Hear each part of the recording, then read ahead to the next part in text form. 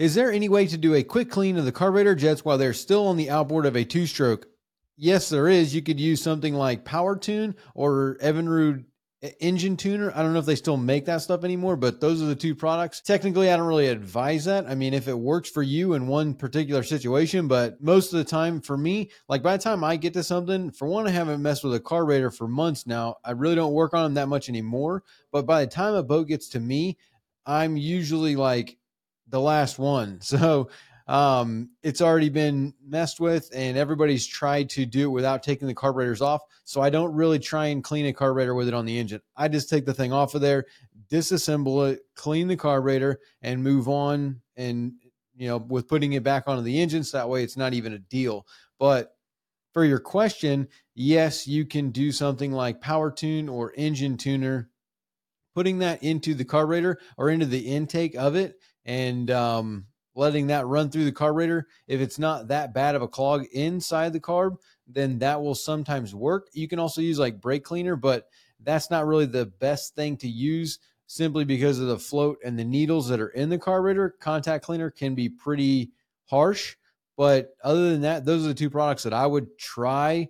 But you should probably just take the carburetor off of the engine and clean it, because it's a carburetor. The jets inside the carb are so small that you really need to take the carburetor off the engine and do a physical clean of it in order to make sure that you resolve the issue. That's why I generally don't try and clean it with it on the engine. I just take it off, clean it, and that way I know 100% that carburetor is good to go and I can put it back on. Because if you squirt Power Tune or Engine Tuner into the carburetor, dislodge something, and it runs for a little bit, what you dislodged, if that didn't get sucked out of the carburetor and is no longer in the picture, then it could potentially get right back where it was and clog the carb up again, and now you're back in the same problem, and the carb's got to come back off. So it's like you're doing the same job twice because you tried to do a little cheat around. Sometimes it works, sometimes it doesn't. I would say maybe it's like a 50-50, 40-60, something like that, as far as will it work. How long will it work? I mean, that's a whole other question. You also, and Carter Hamlet was the one that asked that question. He also asked, how would you flush clean gas through the engine if it was carbureted? I have a two-stroke V6, so would I open all 6 carb bowl drains and then keep pumping fresh gas until content? Also, when you were starting the engine, were you running it off that 5-gallon external fuel tank? Is this okay to do without a fuel pump in line? This is talking about a video where we are cleaning out, starting an engine that has been sitting for a long time. And yeah, you would just take the drains, the drains out of the carbs out of each one of those carburetors and squeeze the primer bulb, push that fresh gas into the carb until it starts to come out the bottom, to get rid of anything that's in the carb, and then put the bowls in as you go up the line to fill it up with fresh gas. And yes, of course, it's okay to use an external fuel tank. That is like a huge diagnostic tool when you're talking about doing, a fuel issue on an engine, is disconnecting the fuel tank and the boat from the fuel that's going to the engine. That way you 100% know that you've got good, clean fuel going to that engine when you are trying to troubleshoot, say, a running issue or a fuel issue. Now, as far as you're talking about, is that okay without a fuel pump in line? I'm not really sure what you're getting at there. Usually you got a primer bulb in the system, but as far as something that is, a fuel pump in line, I'm not 100% sure on that one. So, but other than that, yeah, that's pretty much it with the carburetors. I would strongly try and get you to go ahead and take that carburetor off the engine and clean it. They're super easy. I mean, it's basically just taking it off. You could soak it in an actual carb cleaning solution, but an ultrasonic cleaner, but you need to make sure you get the gaskets out, get the needle out, get the float out, all that stuff out, because those things can warp and they do wear out. So you could take a carburetor off and clean it and then put it back on. But if the needle's worn out, if the seat's worn out, if the float is misaligned, which pretty much carburetors are pretty easy to set the float. You just hold the carb, flat, and then the float, when it rests down, it should be level with the edge of the actual carb. But there's not much else that will fail in them. you'll get stuff that'll build up inside the jets, and jets are so small that they can wear out. So the carburetor will wear out. But other than that, take it off, disassemble it, clean it, put it back together, put it back on the boat, and then you know that thing is clean and you won't have any problems with it.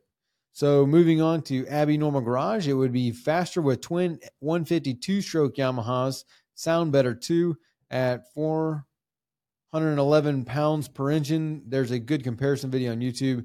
The two strokes definitely had a better hole shot.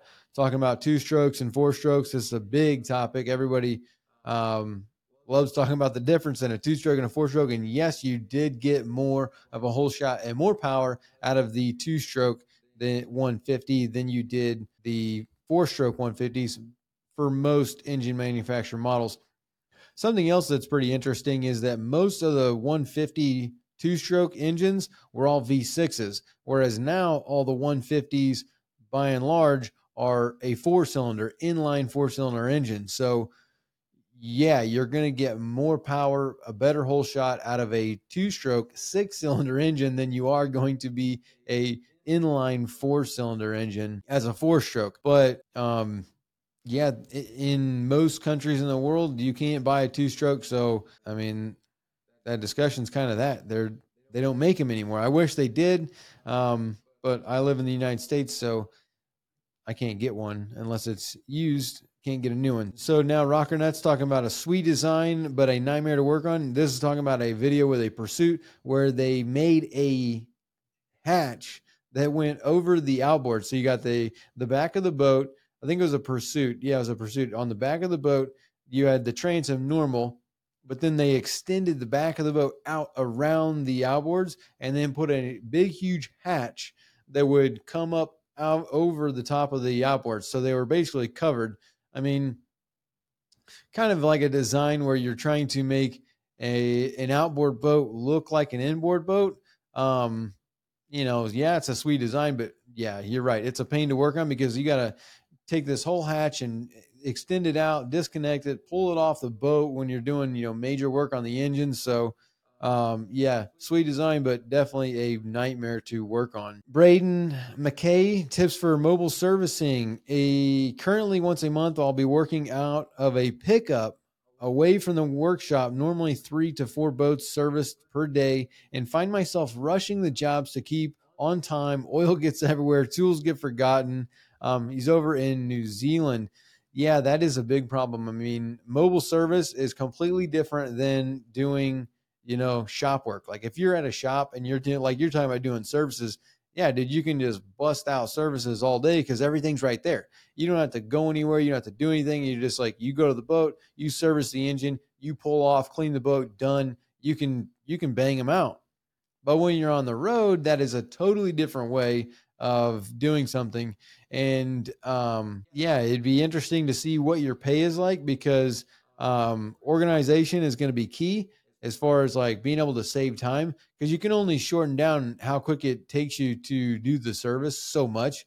Like a service takes however long the service takes based on how efficient you are, but you can only get so efficient.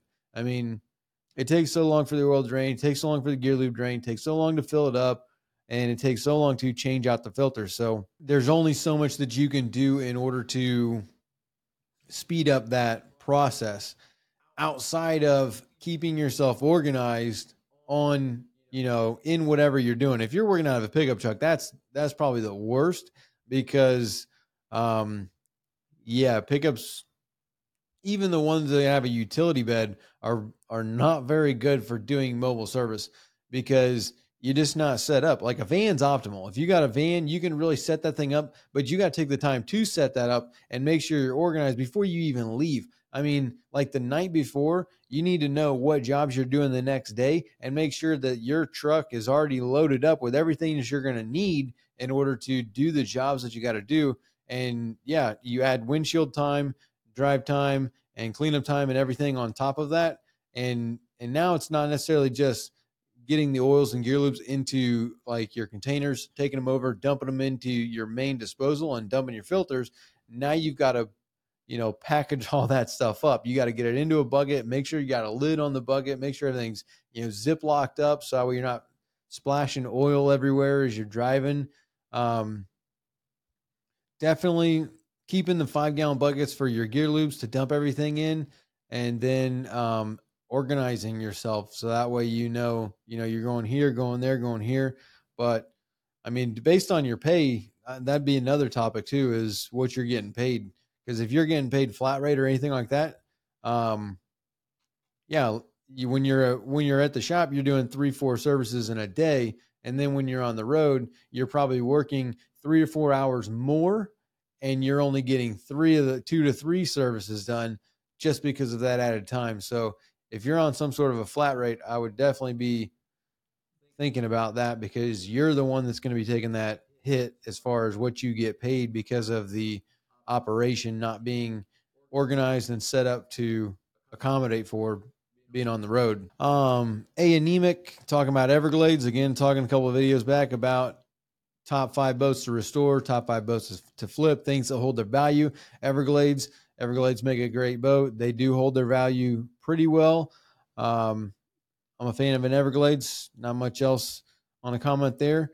Rowan BR, I use Aspen 4, can sit up to 5 years. So I checked this stuff out. So Aspen 4 is like a fuel. So this is off of a video where we're talking about, storing stuff and making sure you got good, clean fuel.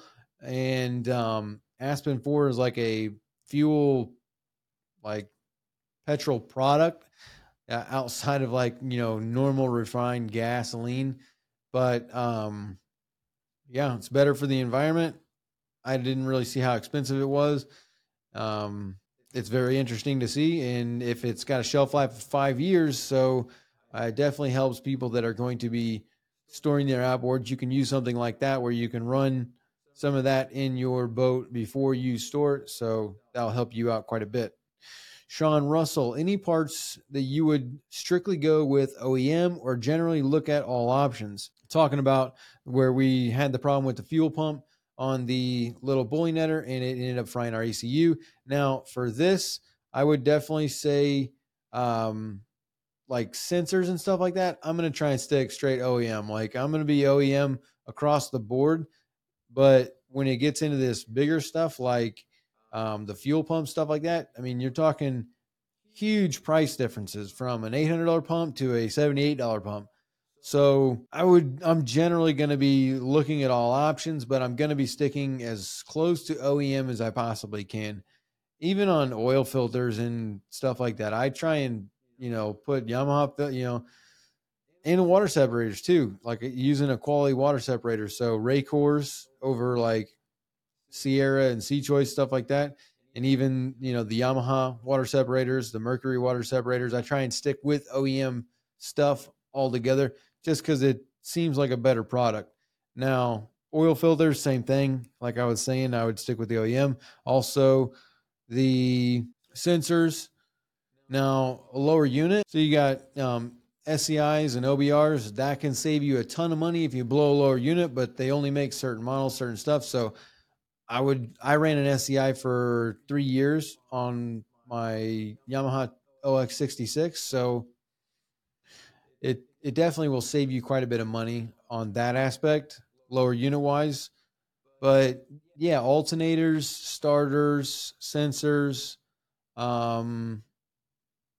I pretty much try and stay OEM. I don't really go much into the trial world of the aftermarket stuff. Austin Hall, where do you like to get parts aside from eBay and Amazon? I really will shop around. So knowing local dealers, marinas, having, relationships with different places like that, and I'll shop it around. So Amazon, eBay, Marketplace, I don't really find much off Craigslist, but the marinas that I know, and then also partsview.com, boats.net.com or boats.net, and I will basically, shop around and see who's got the best rate and all that kind of thing. So those are my top places, but the marinas, usually I have relationships with places to where I can get deals on stuff, and they all have accounts with Land and Sea, Donovan, Port Supply, and the major manufacturer distribution centers. So usually I kind of go that route over eBay and Amazon. Greg says the fuel pump is probably the most common part people cheap out on with an aftermarket parts. There is a reason that OEM is 5 times the cost as the cheap one. And yeah, that's pretty much it. I mean, like the fuel pump is what everybody goes for an aftermarket pump because you're talking not 5 times, but 7 times in some situations. Like, from a $50 pump to an $800 pump is a big jump. And, yeah, that is one of the problems that I would say is that the problem that I had was the amp draw, but you kind of live and learn on that situation there. Owen, pretty cool to see your UTI meter. I'm in MMI right now. Thank you. Awesome, Owen. I will actually be there in that building coming up soon for some Mercury stuff. So that's pretty sweet. And the UTI meter, yeah, that thing I've had for 12 years. It's basically the Blue Point meter, but I love that meter. That's the best meter. I would tell people to buy that. Like when I talk about people, what meter should I buy, this, that, and the other, that's the one that I recommend. Even over the Snap-on one. Well, the Snap-on one and that one's pretty much the same thing, except for the Snap-on is like a color screen, but I mean, doesn't really matter. You don't really need a color screen on your meter, so I go with that Blue Point, even though I got the old UTI one. 12 years is a long time to keep that meter too. So definitely a good meter. Paul Thompson, I liked how you added the solenoid for the fuel pump to be activated by the ECM. Too bad it got fried to start with. Great lesson for the rest of us. Thanks. Yes, sir, Mr. Paul. Yeah, there's always a way around things. Like if you think about something, that's kind of the whole point of like the podcast and the whole channel and everything like that is to kind of show people, what's possible. Everything doesn't always have to be, this way or that way. There's a lot of people that draw a hard line on things that, I mean, for a lot of people out of there, the majority of boaters out there are just trying to get on the water. Like a lot of us don't have the finances to be buying 100, 200 million dollar boats. We got a $2,000, $3,000 boat and you're talking about having to buy $2,000 parts to put on that boat. Like that's a big deal. So if there's a way that someone can make their boat get on the water and work, then why not? What's wrong with that? Like, I don't see why people get so frustrated and you can't do this, you can't do that, and you should go ahead and spend that money. Well, there's a lot of people that don't have that money. So what about those people? Just don't go on the water. You can't afford a boat. I mean, that's what everybody says, that you just can't afford to be boating. But I mean, I try not to think like that. I don't think that's the best way to look at things. To Naked Surfers, could anything else go wrong while filming this engine? So yeah, on that bowling air, that Mercury had the most problems out of any engine that I've dealt with in a long time. Even the HPDI, even the 300 HPDI didn't have as many problems as that 25 horsepower Mercury. That engine, I mean, and I usually stand up for Mercury quite a bit, but that thing was a disaster. I mean, from the ECU to the fuel pump to the trim unit to the fuel cooler to the VST, the IAC, like really, I mean, that's probably why that model, like people just hate that engine because it had so many problems and it takes all these things to fix it. And then once you get it fixed, it's good to go. But beforehand, that model, like I know quite a bit of people. They're like, oh, you got that 2530, get rid of that thing. Like as soon as you can, make it run and get rid of it. Because you got to do all this other stuff to keep that thing running. But anyway, Huntman already had to replace the transfer lugs in my boat. It's a 2021, did not burn anything up, but I touched it and felt loose. Ended up being cracked and was falling in half. That's unfortunate. If you've got some broken lugs, transfer lugs in your boat. This is off a video talking about charging issues, starting issues, stuff like that, where you've got transfer lugs in the back of the boat. Like your batteries are going to be in the console, battery switches up in the console, and then wires that go to the back of the transom and then hook up to a transfer lug and then feed power from the transfer lug up to the engine. And those are a common place for you to have an issue with, they get loose, corroded, broken, whatever may be the case. And that's a big problem for charging issues and starting issues. and he said he already had one that was cracked and broken. I mean, honestly, that was probably done straight from the factory when it was put on. Like, it was probably cracked, when they put it on, and when they tightened it, it it probably cracked it the rest of the way and broke it. But you might not have felt it whenever you do it. Sometimes you can do stuff like that where you just tighten something and you don't really notice it because you're just putting all the stuff in. So that's most likely what happened there, and that's unfortunate because that's only a 2-year-old boat and have broken parts in it like that. But it's a boat. What are you going to do? Water ski pilot. What are your thoughts on aftermarket injectors? I don't think I've ever really used any aftermarket injectors. Because you can take injectors out, you can clean them, you can have them rebuilt, and then, you know, I've always had injectors around based on what's going on. So between having rebuilt and cleaned injectors, I've never really had a need to use aftermarket injectors, at least in my experience. So I don't really have an opinion on that or any thoughts because I've never messed with it. An injector is an injector, though. I mean, I think that there's a lot of parts on engines that are like it's a part. Like an oil filter is an oil filter. Like it filters oil. And same thing for a lot of this stuff. It's a water separator is a water separator. An injector is an injector. Like, it serves one purpose. The thing opens up for a specific amount of time based on what the computer tells it to open up and how big the holes are in it to allow X volume of fuel into the cylinder. I mean, between an OEM and an aftermarket, functionality wise, who knows? But then it's always on the back end too, where how was the thing assembled? Like the fuel pump, it drew more amps than the OEM. So the repercussions for that could be really, really bad. Okay, we'll go ahead and do one more. Mark Shedler, love you guys. Thank you.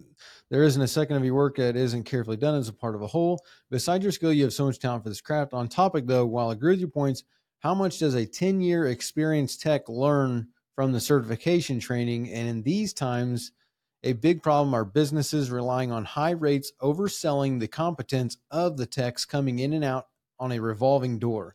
Anybody hired a plumber at $250 an hour only to find out the fix is all over YouTube, but the plumber had never seen the problem before. Keep the work coming. Keep the good work coming. Okay, you got quite a bit in this topic. So we're talking about how much does a 10-year experienced tech learn from the certification training? Honestly, a 10-year tech really doesn't learn that much more from a certification training program, but usually it is all continued education type of stuff. So like if you've really been turning wrenches professionally for 10 years, you should have a pretty good handle on most of everything that's going on in the industry and with the products that you handle on the day to day. But that's why they have continued education courses to learn the new stuff. So like what's coming out next, what's coming down the road, what new features things have, new rigging components, just new stuff, whatever the brand that you work on. When they come out with new stuff, there'll be a continued education course that you will learn the new stuff coming out to kind of like get you ahead of the curve of, getting your hands on the product and then having to figure it out as you're working on it, opposed to, oh, I kind of see, this new engine model is out and it works this way and it's got these features, and you kind of got a handle of what's going on with that product before you have to start figuring out problems with that product that happen to whoever owns it on the day to day. So I think that's more like what you're going to learn from those courses. As far as, how much does a 10-year experience tech learn from the certification training? That's what they really learn. It's not like they're learning anything new, because once you've been working on engines for 10 years, you should have a gist of what's going on with it. Now, a big problem, here's the next thing he's talking about. In these times, a big problem are businesses relying on high rates, overselling the competence of the techs coming in and out of on a revolving door. That is so true. I think that is in every trade, though. For the past 10 years, you've seen a massive decline in the abilities and the, let's say, professionalism of a lot of the skilled industries, from the plumbers, the electricians, the carpenters, the framers. just all these different industries, there has been massive turnover. I mean, and in every industry, in the accountants industry, the lawyers industry, like it's a very big problem. I don't know. There's not really any way to combat that because a business is a business. You know, if there's one person doing the job, then that's not really a business. So if you go to Tom's handyman service or Tom the mechanic at Billy Bob's outboard repair center, well, Billy Bob's the one working on your engine, but that's not really a business. Whenever you go to a marina or a business where they've got 3, 4, 5 technicians, that is going to be a problem because there's no way. Some night, you know, you go through maybe 20 techs to get 2 or 3 good ones. And then once you get a good one, then they try and hold on to them. But like you're saying, it's a problem, and they are coming in and out, in and out, in and out, and the competency of them aren't as good as it used to be for whatever reason. You know, I think it all depends on your region and what's available. Cost of living in a lot of areas has been a problem, but this is an economic discussion, not really, you know, an outboard mechanic or boat discussion. That's a larger deal to be talking about because the business isn't going to lower their prices. They're not going to just be like, oh, you know, now my techs aren't as good as they used to be, so I'm going to go from charging $150 an hour to charging $100 an hour because my techs aren't as good. That just won't work because they've got all kinds of operating expenses to run the business, from the insurance to the liability stuff, to the tools, to the training, to the equipment, to the parts, to the dealership requirements, to the electricity, the water, the facility, the real estate taxes. I mean, like all the operating expenses of a business, those aren't going to go away just because the competency of the techs isn't as it was. So you're talking about a big problem that's all over the place, not just for, you know,